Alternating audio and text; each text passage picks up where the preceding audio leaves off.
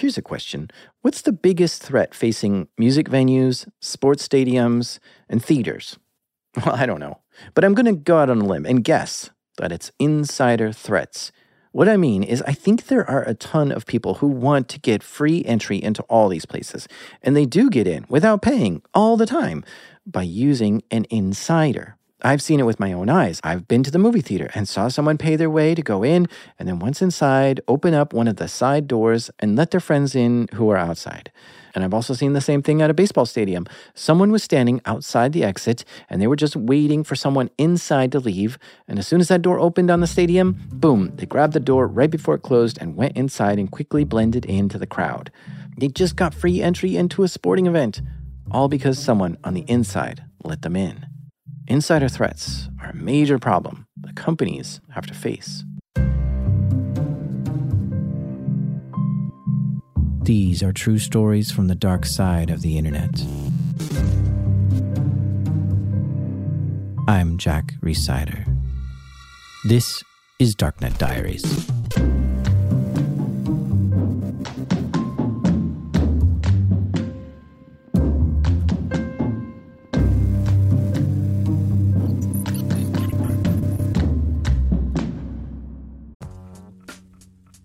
This episode is sponsored by Mint Mobile.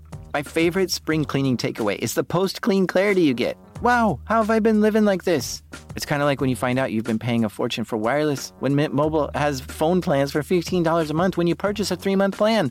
Wow, how have I been affording this? It's time to switch to Mint Mobile and get unlimited talk, text, and data for $15 a month. Need help escaping from your overpriced wireless plans, jaw-dropping monthly bills, and unexpected overages? Mint Mobile is here to rescue you with premium wireless plans starting at $15 a month. All plans come with high-speed data and unlimited talk and text delivered on the nation's largest 5G network. Use your own phone with any Mint Mobile plan and bring your phone number along with your existing contacts. To get this new customer offer and your new 3-month unlimited wireless plan for just $15 a month, go to mintmobile.com/darknet. That's mintmobile.com/darknet. Cut your wireless bill to $15 a month at mintmobile.com/darknet. $45 upfront payment required, equivalent to $15 a month. New customers on first 3-month plan only. Speed slower above 40 gigabytes on unlimited plan. Additional taxes, fees, and restrictions apply. See Mint Mobile for details.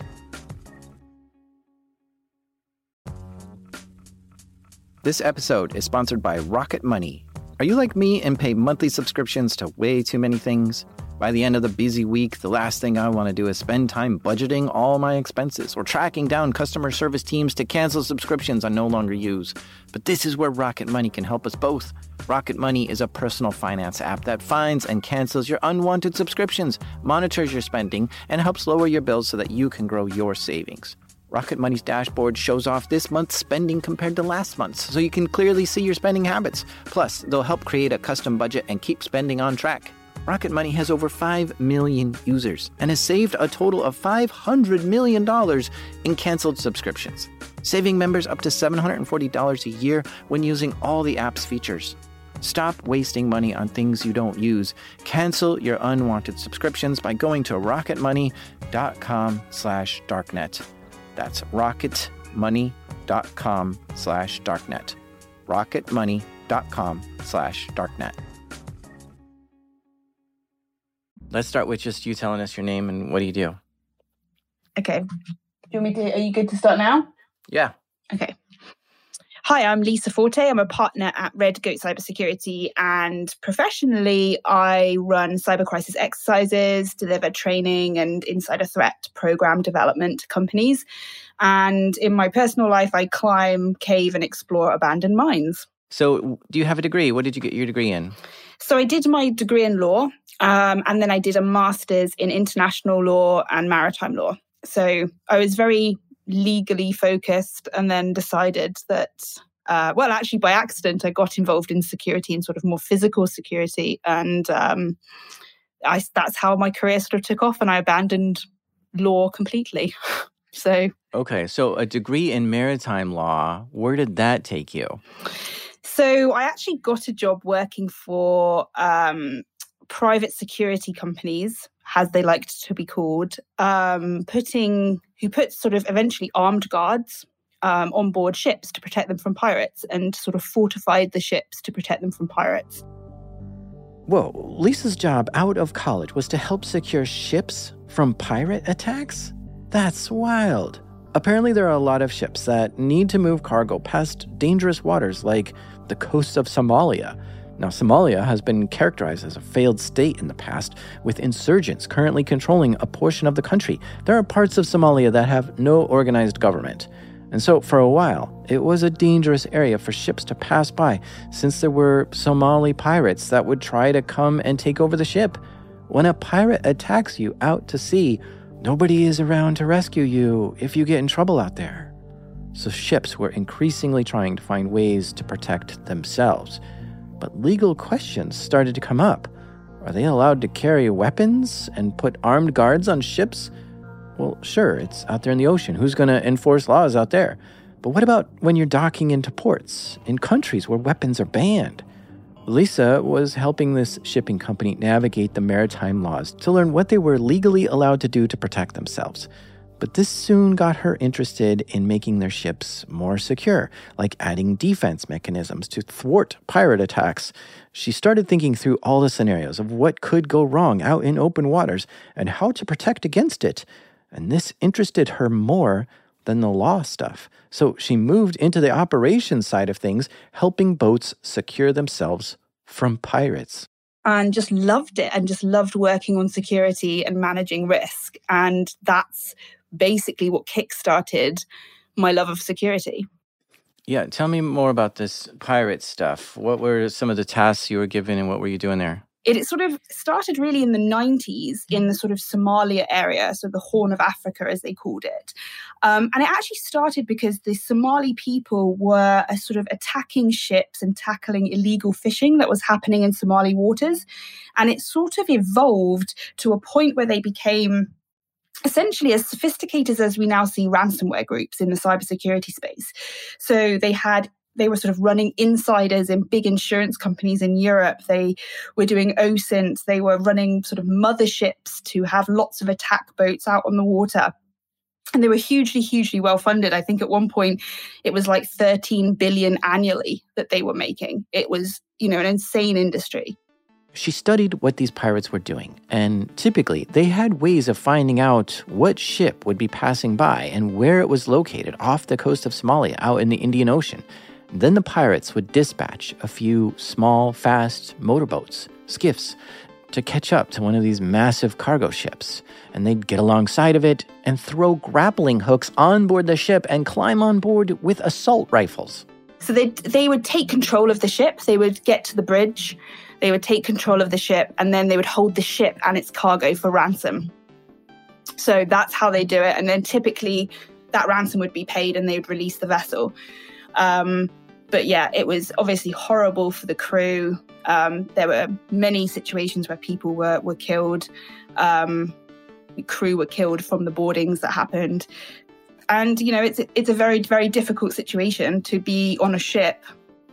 You definitely don't want to be having a gun battle inside a metal ship. That's, that's not an optimal situation for that.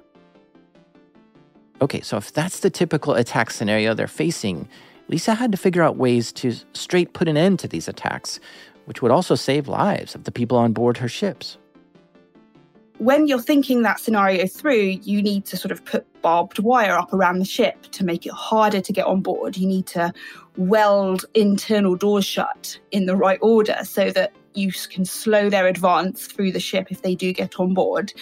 And we'd also build a citadel in the middle of the ship, which would be a bit like a panic room for the crew of that vessel to go into if the pirates boarded the ship, because obviously the main priority at that point is to save the lives of the crew. We'd also put water cannons around the ships, and there was this really cool device that lots of shipping companies implemented on their ships called an LRAD. LRAD? Well, that sounds intriguing, and you know me, when I'm intrigued, I want to know more. So I looked up what LRAD is, and it's got an interesting origin story. It was invented because of what happened to USS Cole. This is a Navy destroyer, a warship. And in the year 2000, USS Cole was parked in Yemen, resupplying, Well, a barge came up alongside it and it detonated a bomb right next to it, causing a major hole in the hull of this destroyer.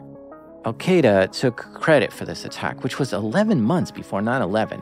And so what the Navy needed was for a way for ships to warn or communicate or to protect themselves from potential enemies without having to be lethal. I mean, this was a warship that was attacked. They could have easily defended themselves by just opening fire on any ship that got too close, and that's just not practical to shoot at any ship that gets too close. So what the Navy wanted was a way to stop other ships from approaching unless they were approved. And this is why LRAD was invented. LRAD is an acronym. It stands for Long Range Acoustic Device. Simply put, it's an MP3 player, but with a wicked set of speakers. Speakers that can be pointed in a specific direction and heard up to 2 miles away. So if a boat is approaching, you can play it a message in whatever language you have on the MP3 player to warn them, don't come closer, or else. Okay, so LRAD's a directional speaker, but it's also a weapon. Some call it a sound cannon because this thing is capable of pumping out noises of up to 160 decibels at range. Your car horn is somewhere around 110 decibels. And I'll tell you, if you stood right in front of your car while it's honking, it'll start to hurt your ears pretty quick, and you'll want to leave the area or cover your ears. 160 decibels is more like a train horn. And if the LRAD is pointed right at you playing sirens as loud as a train horn, your ears are going to start to hurt and you're going to want to get out of there. Even if you cup your hands over your ears, it only reduces it like 25 decibels. So it's still uncomfortable. And even if you put really good earplugs in, well, now you're pretty much deaf. If you continue to approach, you can't talk on the radio or chat with the person next to you, and you really can't hear anything of what's going on. So once this technology became commercially available, cargo ships who were passing by dangerous waters were equipping them to try to push back any suspicious boats that were approaching. First, by giving them a verbal warning in different languages, and then turning on a siren if it got closer, which would push them away if they couldn't take the noise. And it's supposed to be like so incredibly painful if this sound wave hits you that it's sort of disorienting, and that was used really successfully because obviously the last thing we want to use is force, right? We don't want to be firing at human beings. But we also recognized that we had to have that capability. I mean, for the while, pirates were often targeting ships that had no armed guards, and they knew which ships did and did not have the armed guards on. So over time, that became mandatory. So we put armed guards on board the ships that would have, well, for the last company I worked for, they would have M4 carbines, and they had a whole set of rules of how you would escalate force, with lethal force being the absolute last resort if necessary. And one day I would sort of run these people and they would call in and check in and sort of tell me what was going on and whatever. And if there was an approach made by the skiffs, made by the pirates, they would call me on the satellite phone and alert me to it because the company had to be appraised of how this situation was escalating. So one day I'm driving back from a barbecue with another colleague and the phone goes and I answer it and it's one of my team leaders on board the ship. And he says, we've been approached. We're being approached by three vessels. We've, sent them warnings. We've tried to raise them over the VHF. We're not getting any response. They're kind of heading straight for us. We're just letting you know. So I was like, okay, thank you. That's great. Just, escalate the force as usual, which would typically be fire the water cannons, set off the LRAD. If still that didn't work, you'd fire shots well clear of the target, so into the water around the boat to give them a warning. So they did all this escalation of force. And then one of the other guys comes on the phone and he says, they've just fired an RPG at the boat. And I remember I had them on speakerphone and I looked at my colleague looked back at me, and we just thought, what on earth do we do now? And the pirates had an RPG on their boat and they'd fired it and hit it at the ship. It hadn't actually hit the ship, it had hit a cargo container on board the ship. And to say that this shot me well out of my comfort zone in about the space of 30 seconds would be a huge underestimate of how I felt at that moment in time. Well, clearly, these approaching boats were escalating the situation, so the cargo ship returned fire on the smaller boats. My team who are on board the ship, they fire their weapons, they hit the skiff, and the skiff stops dead in the water. And this could have been a bit of a risk because the ship that they were on was slow, it wasn't very maneuverable. Assuming they would possibly have more RPGs on board that boat, they could have done a lot of damage. But thankfully, it didn't go any further. But that moment for me it just sort of catapulted me into a whole world of now what? And it was, I don't think I've ever had anything quite like that since, to be honest, and hopefully not again. That story reminds me of the classic quote from Mike Tyson. Everyone has a plan until you're punched in the mouth. I like that quote because I feel like it carries over into cybersecurity. You can and should make all kinds of plans for when you get attacked, but there will still be an incident that hits you in a place that hurts bad. And if whatever plan you have doesn't guide you through that situation, you're having to figure out things on the fly, which is not good. Yeah, and I think the other thing was that in a very similar way to ransomware groups, the pirates' tactics developed quite quickly. And the other problem was they were very well funded because they were receiving all these ransom payments. So they had the ability to do things that we couldn't do on our side because obviously it would be hugely illegal or at least incredibly frowned upon by the international community. Yeah, that's another interesting concept, that attackers don't stick to what's legal or play by the rules, yet defenders do have to remain legal on how they defend, which gives these kind of battles a type of asymmetry in how the battle is waged and how companies secure themselves online. So after Lisa helped secure ships from pirate attacks, she decided to move on to something else. So I actually took a job working for UK counterterrorism intelligence for it's essentially run by the UK police, their counterterrorism intelligence capacity, I suppose, which was interesting. I learned a lot, definitely. Really appreciated the experience and learned a lot about online radicalization, particularly. And how that worked and why it was so successful. So it was a really good learning experience, and it very much got me interested in the sort of cyber OSINT online space. And then I moved into one of the UK police cybercrime units as a cyber protect officer, helping basically give advice to companies on how best to protect themselves and sort of spreading that message. And that was really what kickstarted my cyber-specific type of career. It was after that when she left that job and started her own cybersecurity company called Red Goat, which is when I started following her on social media and such. Her company does cybersecurity crisis exercises. A bit like what I used to do with the ships, essentially, running through what we would do if an attack happened, but also been doing a lot of work in the insider threat space, helping companies develop their programs, helping companies develop their responses to insider threat attacks. And that's been a really interesting journey for me. Insider threats. This intrigues Lisa a lot, and she's been focusing on this particular aspect of cybersecurity for a while. Sometimes cyber attacks come from inside the company, by somebody who works in maybe accounting or in a science lab. And this is very dangerous since these people have trusted access. So why is that? Why would someone attack the very company they work at? And how can companies even defend themselves against this? Well, to understand this, let's hear a story of how one of these attacks happened. So I have one story that I can talk about, which I've had to, full disclosure, I've had to change a couple of details in it to obfuscate who the company was.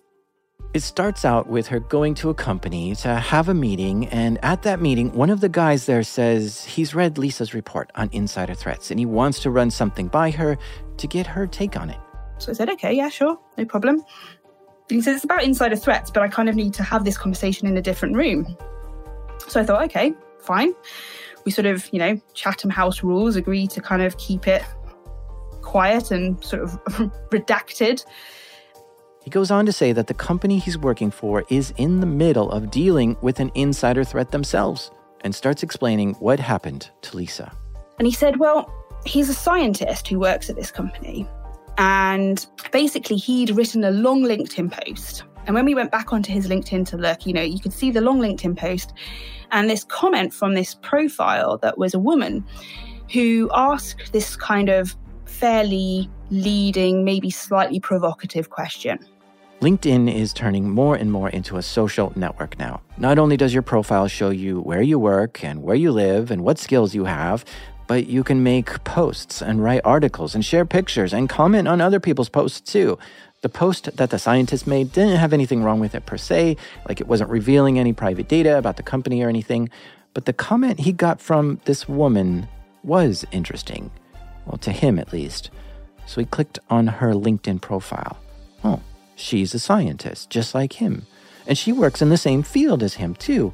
And this combination of having similar skills and interests and her comment on his post was enough to get him to direct message her and begin chatting.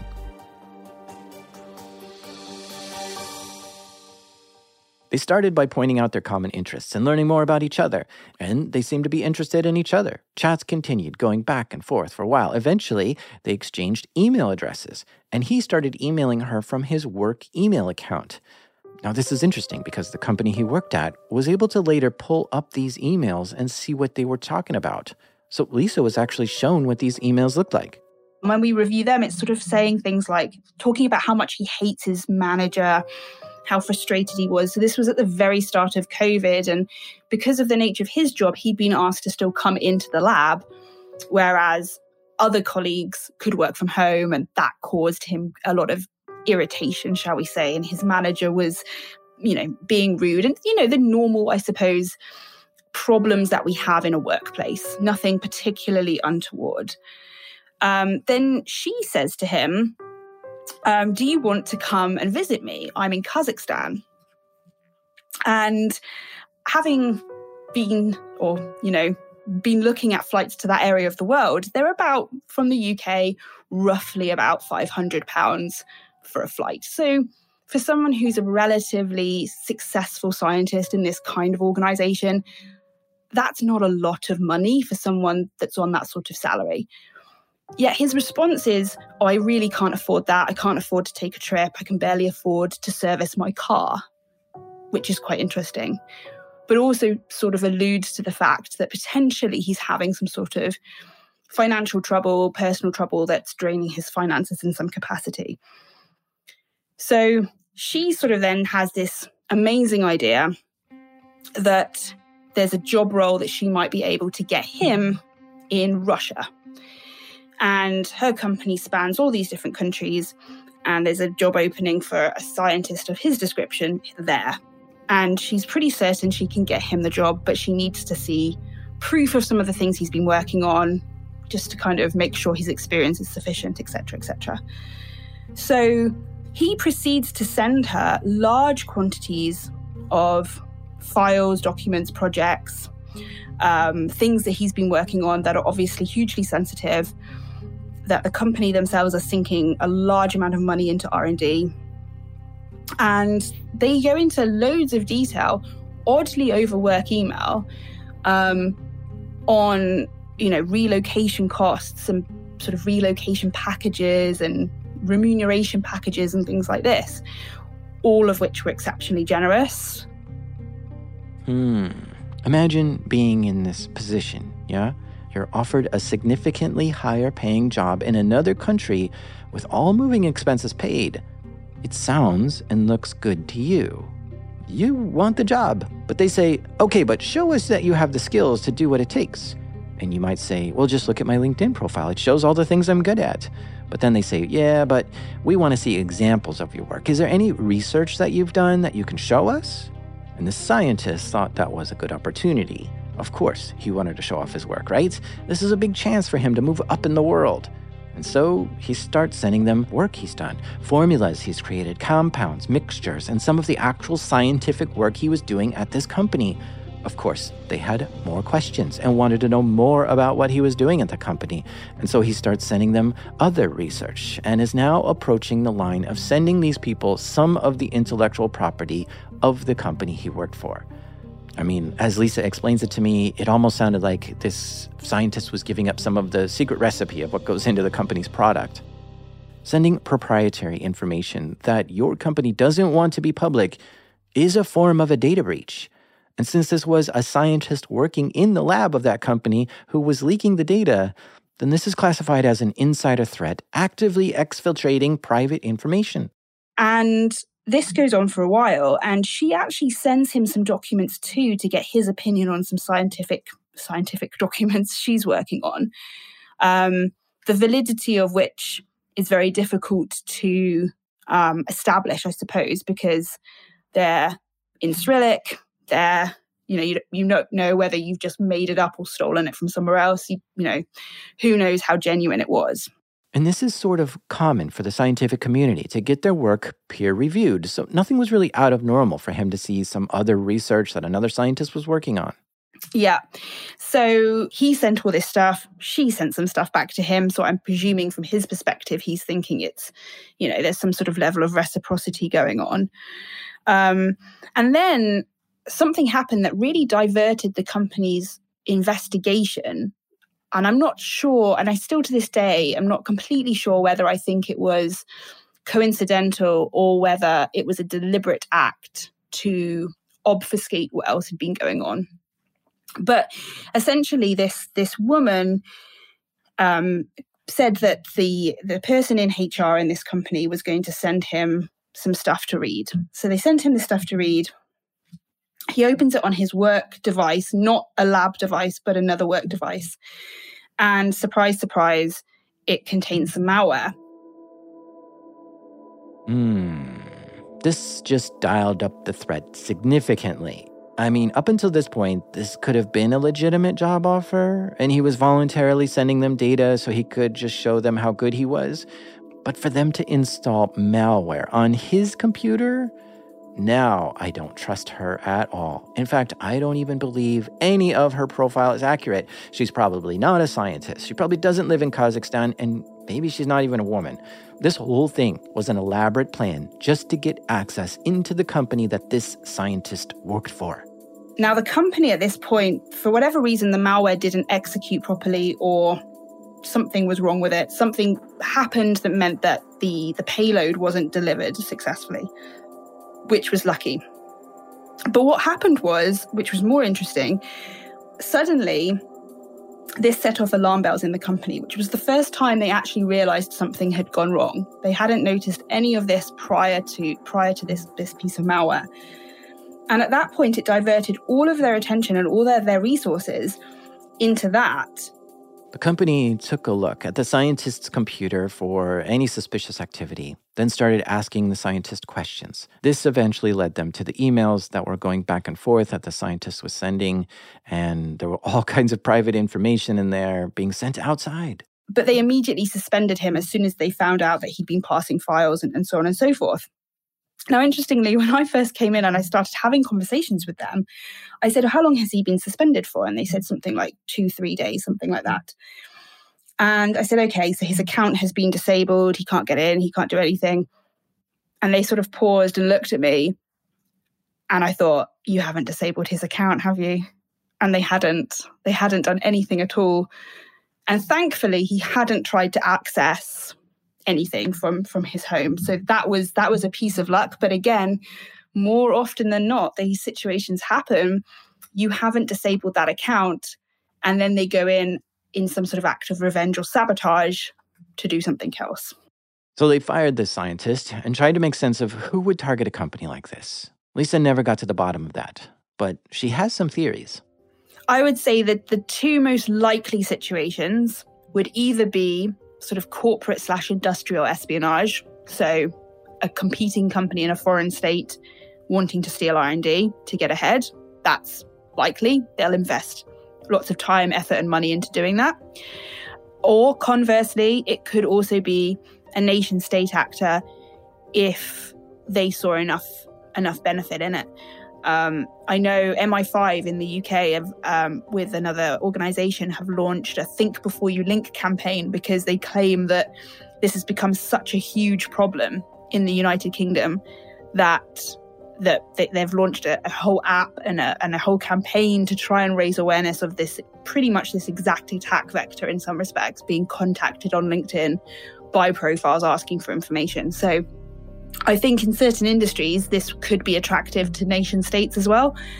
But yeah, I think those are probably the two most likely because we haven't seen any evidence of it leaked anywhere. It hasn't looked like it's been up for sale anywhere to our knowledge. So that, if I had to stab in the dark, that's where I'd go. Nation state actors? Really? Are we at that point that government spies are using LinkedIn to make connections with people and sending them malware? Well, yeah. Looking at the news recently, I saw a story that did exactly this. Back in March of 2022, someone broke into a crypto company, Axie Infinity, and stole $540 million worth of cryptocurrency. And this was attributed to be the work of the government of North Korea. And the latest article I read about this story is that the way they got in was through LinkedIn. They targeted people who worked at Axie Infinity, enticed them with great job offers, and when the employee opened the document, malware was put on their work computer, which gave North Korean hackers access into that network. And that's how they were able to steal $540 million worth of crypto. So yes, nation-state level threat actors are in fact using LinkedIn as a way to social engineer someone to get access into that company. And it's no wonder, right? If you want to target a specific company, it's so easy to go onto LinkedIn, look up the company there, and see a whole list of people who work there. Then you can interact with those people right there on LinkedIn to try to manipulate them or coerce them into doing something like sending you intellectual property or getting them to install your malware. So I wonder, at this point, is LinkedIn itself a vulnerability? I don't know, because you see, this is the trouble I have. You know, on the one hand, it's important for my business and my career to be present online. But conversely, I appreciate that that makes me much, much more vulnerable. So it's a really difficult one. I've been contacted on LinkedIn by very strange individuals who have offered me all sorts of really strange opportunities in exchange for information on people and people I've worked with. And you don't have to name your clients, but tell me what they've been doing with this, this, and this. Almost all of which have been very odd profiles, you know, the typical stock image type profile pictures. I wouldn't say hugely clever, but that may be because I'm tuned into this type of attack vector that I can spot that in a way other people might not be able to. So I'm well aware that this is clearly going on. I've got a friend, Philip Ingram, who used to work in the British military, and he gets contacted all the time by people who he at least believes are from China, who are trying to get information or invite him to very suspicious type events to sort of lure him, I suppose, into maybe handing over some information. So I think it definitely makes you more vulnerable. But that's the society we live in. So I think we probably need a little bit more healthy paranoia. And it would also be great if on LinkedIn you could turn off direct messages. That would be an amazing functionality to have on LinkedIn, because you can do that on Twitter, you can do it on Instagram, but you can't do it on LinkedIn. It's true. If someone has LinkedIn Premium, they can direct message any user they want. But I think fixing that alone isn't enough that's going to stop this kind of attack. Anyone can still comment on your posts and see your profile, and perhaps work out what your email address based on your name and where you work. So I'm not sure if that's the best fix for this. Personally, I don't like putting any personal information online, especially listing my whole resume on LinkedIn. I'm on LinkedIn myself, but I've redacted all the names of the companies I've worked for and all the locations. I used to say I'm a podcaster, but I get contacted by a lot of PR companies and shady marketers who want to pitch me a guest or game the podcast charts for me. So now I don't even say I podcast. But I can see clearly that the more information you put up on LinkedIn, the more someone can use that to their advantage, not yours. We're going to take a quick break here, but stay with us, because when we come back, Lisa's going to tell us another insider threat story.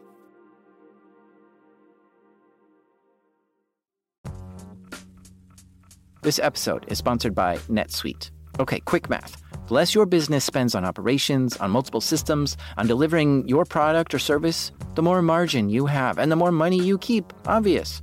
But with higher expenses on materials, employees, distribution, and borrowing, everything costs more. So to reduce costs on headaches, smart businesses are graduating to NetSuite by Oracle.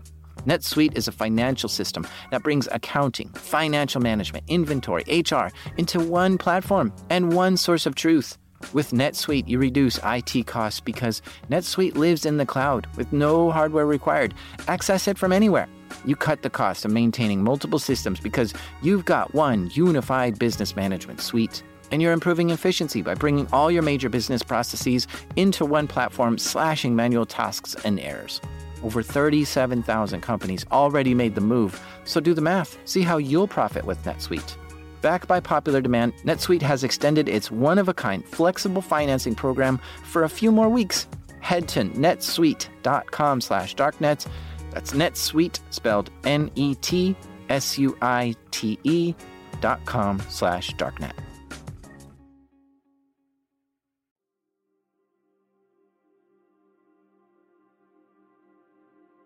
So I think one of the most powerful stories for me that I've come across in my work was actually a situation where there was a young girl who worked for this company. The company worked in the extractive industry, so sort of oil and gas, that sort of situation. And people think that the oil and gas industry is not very innovative, but it's actually really innovative, and it has a lot of very valuable commercial licenses and information that is incredibly saleable. And this girl had sort of come out of university. She'd traveled around South America. She'd done sort of humanitarian, environmental projects, things like that. And she'd accepted this job within this company and was sort of on their environmental impact team. And she was contacted on Facebook, actually, so a different platform to the usual ones. And she was contacted by this girl who claimed to be in Peru. And this girl actually claimed to work for the same company. And she said, oh, I see that you work for the same company as me. I'm really interested in sort of learning and practicing English. I'm really interested in British culture, traveling to the UK and things like this. It would be great to sort of, connect and be friends on Facebook, whatever. What a soft and gentle approach to start this out with, huh? The woman who worked at this oil and gas company had done some volunteer work in Peru and is now being contacted by a Peruvian woman who's claiming to also work for the same company but wants to know more about the British culture and language. I mean, I wouldn't immediately flag this as suspicious if I was receiving this as a private message. I'd find it interesting, actually, that we had some commonalities. And as they got chatting, it turned out they both had a lot of similar interests. They both cared about environmental issues and had traveled to many places in South America and did volunteer work and had similar degrees and worked for the same company. Pretty cool to meet someone who has all these similar interests as you, right? Now, in hindsight, looking at it, it was fairly obvious where these similarities had come from because this girl's Facebook profile was wide open. All of her sort of antics and voluntary work in South America was photographed, catalogued, and on Facebook. It's pretty easy to work out what her political, ideological interests, etc. were. And this profile mirrored almost all of them exactly. So their relationship was building up over time, and more trust was being formed, and even a friendship, all through the Facebook chat app, which is text only, no audio or video. And one day, this fake profile Peruvian woman contacted the woman who worked at this company and said, she said, I've been hugely distressed because the company that we work for has been leaving the site that they use in Peru unsafe. And it's causing people to have all sorts of illnesses. These people are, they're poor, they can't afford legal help, they can't afford medical care. And it's part of the company's plan, to do this. They don't care about my people in my country, and it's horrific. Well, this hit this woman hard. She was horrified to hear that the company she worked for was causing people to get sick and to be unsafe work conditions and was contaminating the environment. In fact, she was so upset by hearing this news that she suggested they both quit working for this company. She wanted to quit her job over this. This was just too awful for her to be a part of. And the Peruvian lady said, no, we're not going to quit. What we should do is try and expose what they're doing to a journalist. So she thought, this is a good idea. Okay. Well, how are we going to find a journalist? And the Peruvian girl said, well, actually, I know one. And he lives here in Peru. He's an American guy, and he worked on the WikiLeaks story. He's worked on exposing governmental corruption and corporate corruption and all these sorts of things. So obviously this sounds like a really convenient, great idea, right? So magically this journalist shows up in the Facebook Messenger chat. Okay. And in he walks, and he's got all these ideas of what you would need evidence-wise to support a story that exposed corruption, which is reasonable to assume, I would have thought. So he's sort of saying to both of the girls equally, these are the sorts of documents I need you to go get from your company. Go and find them, photocopy them, photograph them on your phone, send them to me at this email address, whatever mode of transmission you wish to employ. And he's saying it to both of them, but obviously only one of them actually works at the company. So it's all sort of, I suppose you could call it social proof, in the sense that the actual victim in this situation thinks both of them are doing it. So they go into the company, and this went on for a long time. I think in total it went on about 9 months of requesting different documents to be found, and getting colleagues to print things off for you so that it's not logged as you printing it off, and all these sorts of fairly obvious obfuscation methods, I suppose. But, it was under a great guise, because he's an investigative journalist who you'd expect to know these sorts of tricks, right? It all made sense. So this girl's going in and getting all these documents. And when she was interviewed by the company, she actually said to them that there were a few documents on that list that she was quite surprised to see. She wasn't quite sure how they exposed sort of environmental damage and sort of corruption at an environmental human rights kind of level. But, she sort of deferred to his expert journalistic skills, I suppose, and obtained them. Anyway, by the end of this sort of saga, when he at least claimed he had everything he needed for the story, what was really interesting was how they both extradited themselves from the situation. So the journalist said, I'm going to, disable my Facebook account for a while so I can focus on writing the story. He disappears.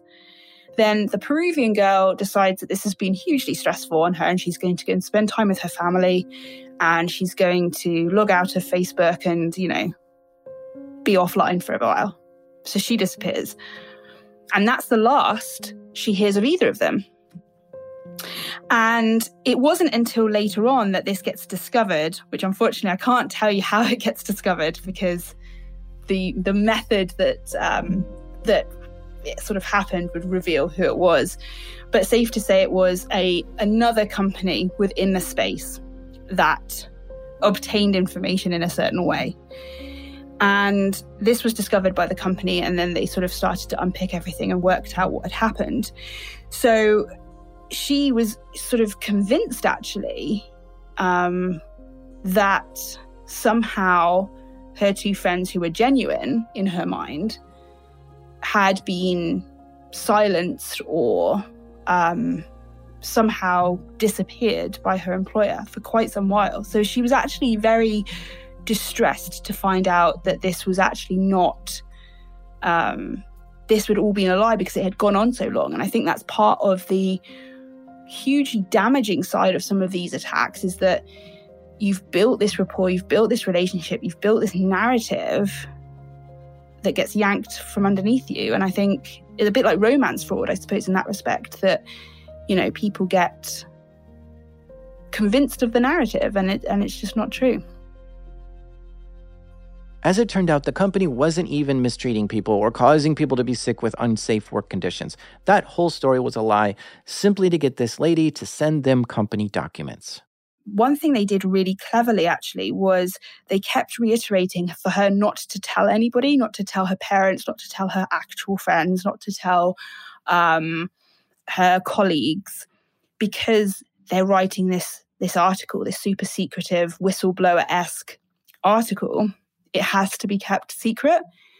And I think that line was what enabled it to go on for as long as it did, because I think if she told somebody else or started talking about it as a concern, someone would have said, this sounds a bit odd to me. And then it might have unraveled.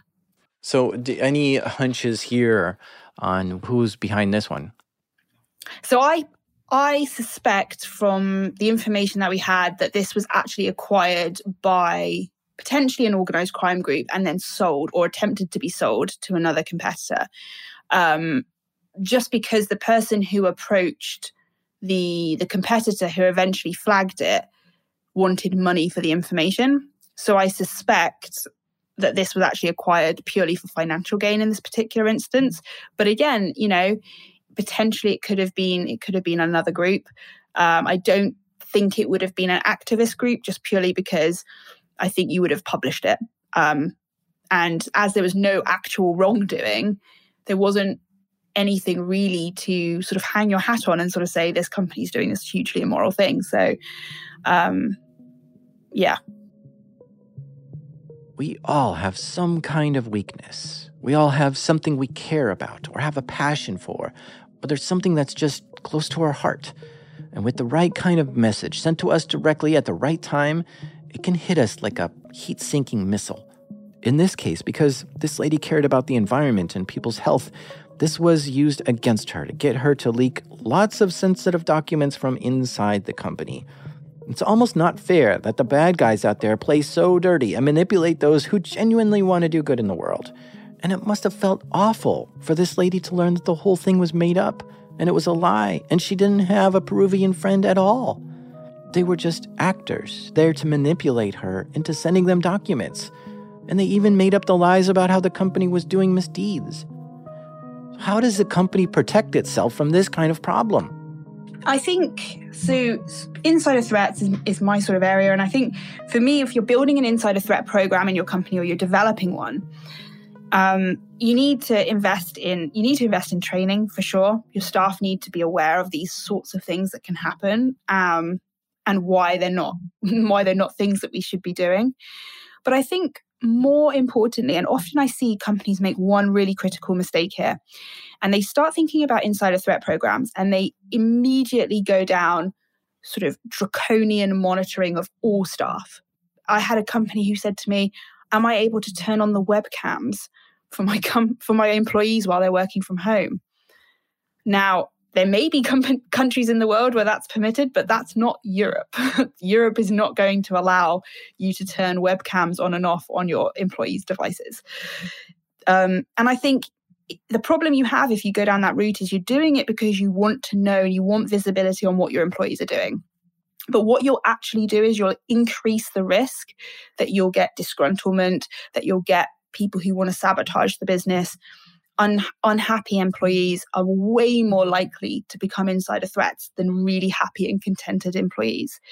So my argument very much is invest in employee assistance programs, helping your employees identify when they're struggling and helping them recover from that, essentially patching the vulnerability that exists so that they can't be blackmailed and they can't be exploited in the way that so many of these cases have been. Mm-hmm. That's what my sentiment was too, is the happier the employee, the more loyal they'll be and less likely to do something like this. I became sort of semi-obsessed with recently with secret cities that had existed in Russia when it was the Soviet Union. And there was one city in particular called City 40, which was created by the Soviet Union to sort of create their nuclear program. And they basically took hundreds of thousands of people out of their homes, moved them across the country into this city that they had built, prohibited them from seeing their relatives, their family, prohibited them from contacting anybody on the outside. And yet these people were so happy and content and loyal because they'd actually been given this amazing quality of life in comparison to the rest of the Soviet Union at the time. And it's a really extreme example, but they felt privileged. They felt satisfied and privileged. And because of that, they were more than happy to keep this agreement of silence to protect the Soviet nuclear program. And I think it's a really good example of how actually, if we've got that feeling of my employer really supports me and I'm happy and I'm content, people who are happy and content don't go and sabotage their employer, by and large, right? That's coming from someone who's in a really dark place, typically. So I think we have to be very aware of how humans feel, and are we making it a really nice place to work where they are supported and challenged and promoted and whatever. Because that's how you're going to get loyalty, and that's how you're going to get a less vulnerable workforce. Trying to think if we should take some more lessons from this, if there's things we should pay attention to. Yeah, I think the only other thing that I'd sort of add generally, I think and this kind of comes from my experience in working in the piracy industry, or stopping piracy, I suppose I should say, is that a lot of security is very much focused on the perimeter. It's very much focused on, to use the pirate analogy, stopping the pirates from getting on board the ship, right? But if you don't have a plan for what happens after that, you have no way of stopping the attacker's advance. You have no way of remediating damage or assessing damage or working out what's even been compromised. And I think that it has to be a two-limb thing, and it's the same for insider threats. It's all well and good building all this stuff to prevent it, but you have to also be able to detect it, remediate it, investigate it quickly and efficiently, which a lot of companies haven't invested at all in what happens, so to speak, when the pirates board the ship. So I think that's a really powerful lesson that people need to start taking on board as well. Oh, I love that you brought it full circle at the end there. That was really well done. Yeah, we've come full circle. Okay, well then I think we'll leave it there. Cool.